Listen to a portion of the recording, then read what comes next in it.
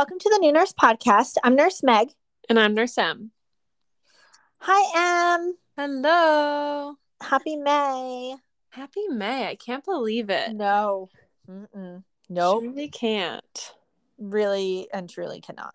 Because also, you know what? It feels like there has been so much that has happened in the first quarter of this year that I'm like, I feel like I've already gone through a whole year's worth of stuff. Like personally or like worldly or like both? Mainly personally. Yeah. But also like the war, gas being like $5 a gallon, like, you know, things of that nature. Very valid. Very valid. I literally don't watch the news anymore. No, I don't either. I'm about as ignorant as they come right now because I just can't. Ignorant is such a negative word. I feel like there's a better. Blissfully unaware. Blissfully unaware. See, that's exactly what I was looking for. I like that way better. I like that way better for us. Okay, well, that's what it is. Yep. Yeah. Uh-huh. That's okay though. Yeah, but I feel like if you're getting your dose, okay, not to say social media is at all always valid, but like I think we've learned that neither is the news. So like pick your poison, right? And I think, you know, you can't give yourself too much. So we're selectively, blissfully unaware. Okay, you know what? I will accept that. You're right. It is a little bit of pick your poison. Like, yeah, right. You do you decide what you want to like just sink into. Right now, I probably know more about the outfits at the Met Gala that happened last week. That's valid. Yeah. Than I do about what's happening in Russia. And I'm honestly not that sad about it. Yeah, no, and it's not that you don't care any less. It's just the matter of like self-preservation. You were on your you were like Webster today. I'm very like impressed. wordsmith over here. Yeah. Very impressed. Yeah, I just feel like the world back before like streamed news and social media, they already had enough of their own stuff going on. Nonetheless, us trying to like carry the weight of everything happening. Agreed. 100%. Yeah. So don't feel troubled if you're with us. Yeah, I was gonna say, if you too are blissfully unaware, you're welcome here. Yeah, absolutely.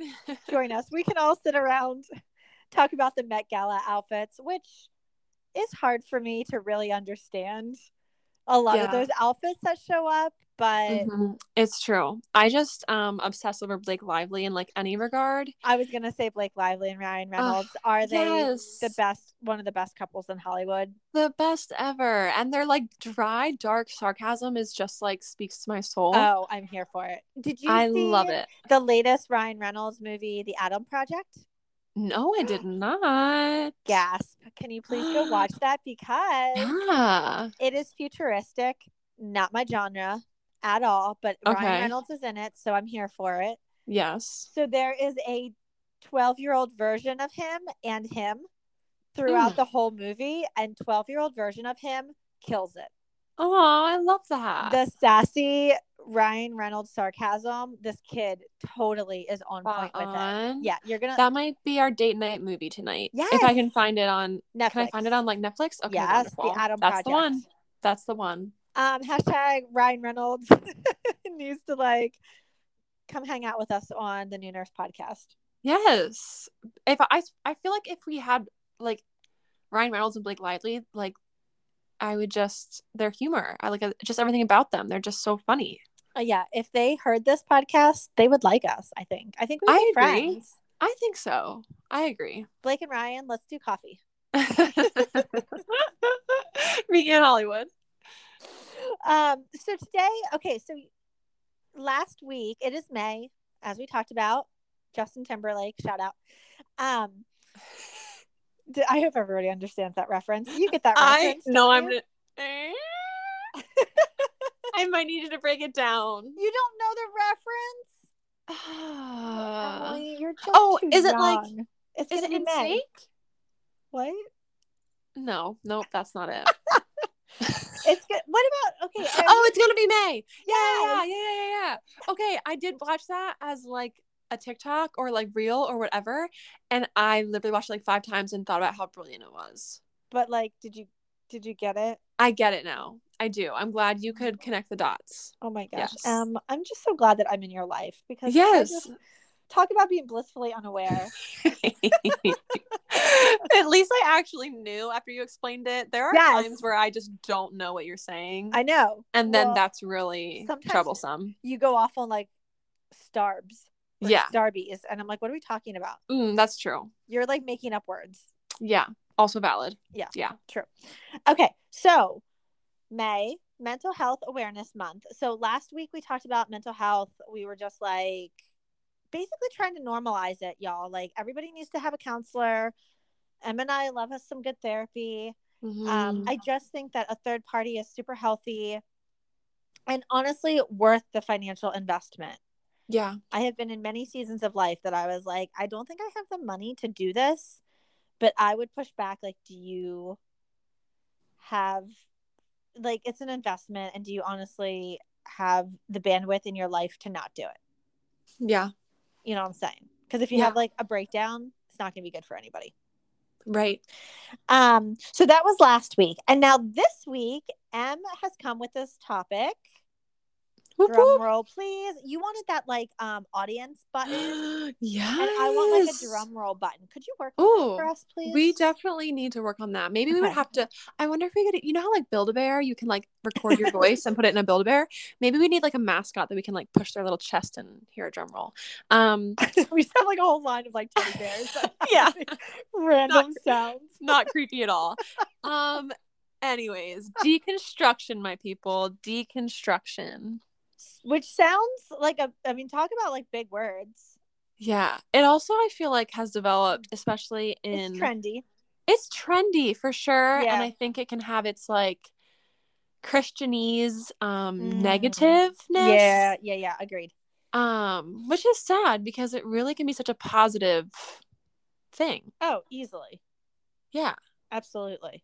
Right. So what did you find on, or like what came to mind with deconstruction stuff? Well, so when we were talking about mental health, one of the things that we were talking about was staying curious.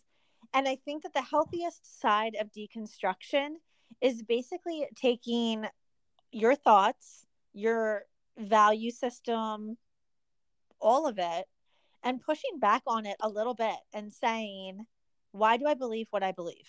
Mm-hmm. Why do I think this way? Why do I have these biases and opinions? Yeah. And for me, the awareness of the way that I think happened in my 20s. Maybe it should have happened sooner. I don't know. But this is just the journey that I'm on. And it was because I was in Haiti leading multiple medical teams down there and listening to the local Haitians tell us what they wanted as far as healthcare. And that was just an eye-opening experience for me, because suddenly it can't just be, well, I'm a white Westerner, so I know what's best for you. Right. It was about being the listener. It was about staying curious. It was about asking questions. Right. And so then I started applying that into a lot of other areas of my life, which honestly, any good therapist would also have you doing this anyway, because you're going to say like, well, why do I react that way? Why does that hurt my feelings? Mm-hmm. You know what I mean? Is it because something happened in my childhood? Is it because I'm internalizing like a lie about myself or a belief system? And so I think it wasn't so much like what was my immediate findings on this. I think it was more just what was my immediate reaction when you said about, oh, I think we should do an episode or two on deconstruction. Yeah. And I was like, oh, okay. Like, say more about that. Right. Right. And I think like even hearing how these terms, I've listened to a few podcasts on it, and hearing how it's affected people personally is always good too. I like that story and how that kind of came up in your thoughts of this. I think like for me, I'm such a, I'm going to make up a word, imageryer. Because that I immediately a word. Hey, at least I admitted it. No, it's great. I make up words all the time. But I think I truly picture like a house and just like the tearing down of it to like like you said, like finding out the roots of where is this stemming from, where is it growing from, and like what is feeding it, and then like the reconstruction of and rebuilding of that into something hopefully better. And I think that's just like making it very basic in my mind, but that's kind of like what I pick it apart as. Yeah, it's good. It's basically talking about, like, I was looking at synonyms for deconstruction. So if the word deconstruction is like throwing you off as a listener here, like, we're talking about breaking things down, examining, scrutinizing, dissecting. Ooh, we're so good at dissecting. Hello, A&P. Investigating, like, that's what you're talking about, and you're just holding that up to different parts of your life. And I'm sure there's a part where as listeners, you know, applying that personal story like Meg did, like I know for me, I do normally apply deconstruction more with my faith walk. However, there is literature on the reflective practice and like the analysis, which like I feel like also describes deconstruction of clinical practice. So I think we can so easily apply it to any portion of our life. I don't think it needs to be characterized as just your faith. Like I think it's a very broad term, and I think we can keep it that way and apply it single-handedly to certain situations. But like I think where I have seen it most really has been the breaking down of my casual Christianity into like my good old phrase of like crazy Christianity, you know. I think that has been like my rebuilding, like deconstruction, reconstruction. But it really can apply everywhere, which is kind of what like we want to touch base on with deconstruction, is like a clinical perspective and then also a spiritual perspective and a relational as well. Yeah. So today we're diving into the clinical side of everything, just within like the nursing profession. And I mean, I think that there's a lot of ways that deconstruction can happen. Again, which is really just the dissecting. And so we already do this with patient care and diagnosis, especially when somebody comes in and we really can't quite pinpoint what is happening to them. Like, we're automatically like just kind of throwing out all the possibilities, right? And also sometimes willing to listen to maybe perspectives or opinions that we would otherwise poo-poo a little bit. Yeah.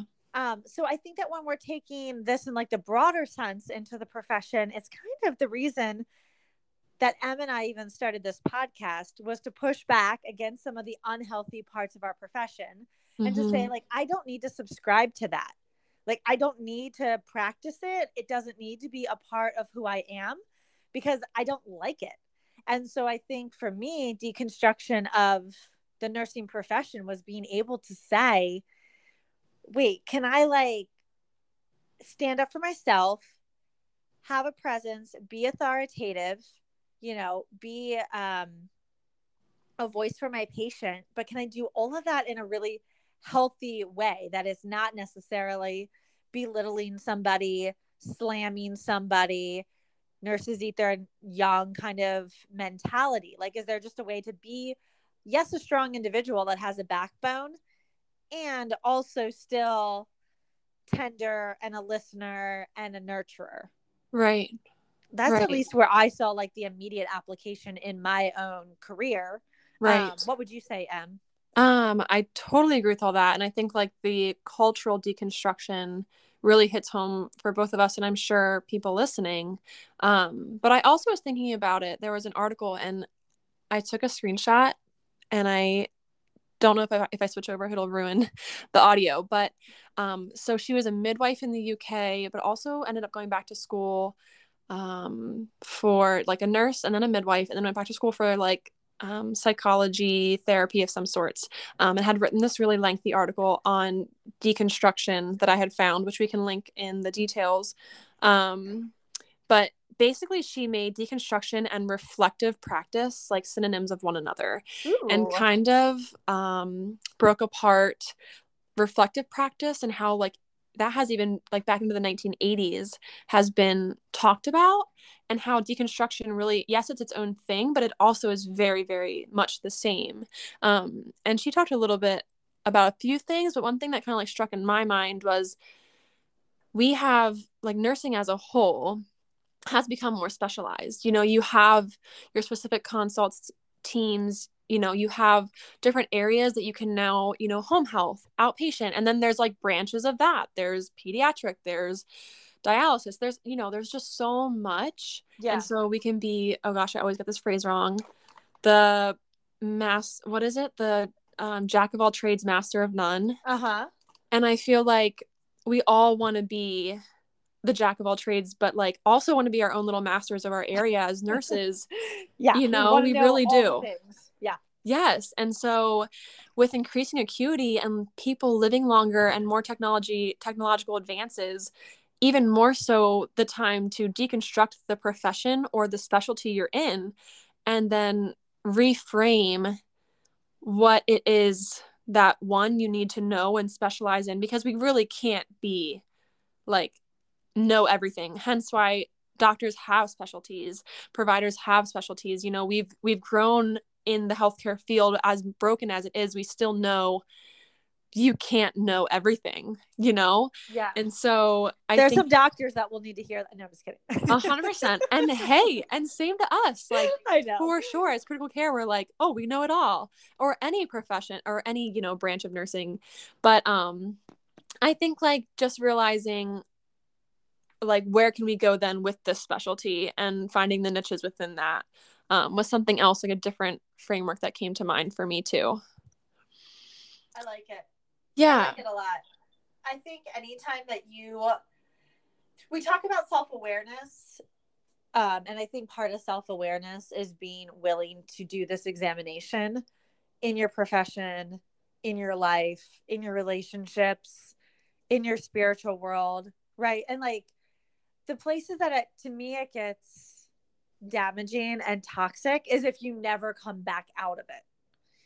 If you just cross-examine everything to almost like an unhealthy space. Do you know what I mean? Like you kind of like don't trust anything, and then you like scrutinize other people to this unhealthy degree. Like that to me is where it can become maybe damaging or unhealthy. Yes. Right. Because you were saying how a lot of times like the word deconstruction can be a negative connotation. Right. There was one part of the article that I was reading. It's saying the reflective practitioner analyzes, validates, and then learns from. And it also framed it as you're uncovering hidden assumptions, but then the next stage of that is enabling new possibilities for action. So right. So it's not just sitting in that rut of thought, but putting things into action, because we can't stay, you know, I love the phrase, like if we were formed to stay in one spot, we would have roots to our feet, you know, and we're not meant to just stay there. Like we're meant to learn from it. I like that, Anne. Yeah. Right. Roots and wings. I had a good friend that said that to me once. Roots and wings. Oh, I like that. Yeah. So like we can still be stationary, maybe like in our profession. We're not necessarily leaving our profession, but there is still growth that is happening within. And so I think too, like even the sometimes we see this with newer graduates versus seasoned like doctors or nurses, is that sometimes they come in and they have these like new ways, right? Because obviously medicine is changing. Hello, evidence-based practice. Like every 5 years, I feel like there's just something altogether hugely different than what we were doing 5 years like prior. Of course. Imagine reading through your emails and trying to stay on top of them all. I mean, there's always something. Yeah, right, exactly. But then I think that if we just live in like, well, this is what we've always done. Come on, we have all come up against that practitioner. And I'm not saying that doesn't mean that still is effective, but is there a better way? Right. Do you know what I mean? Is there like a way that makes more sense? And yeah, for me, I always hate when somebody is just like, well, no, this is just the way that we've always done it. Okay, well, can we at least examine it? We might end up coming to the conclusion like that it doesn't need to change. Yes. And that this is effective, but could we at least push back on it a little bit?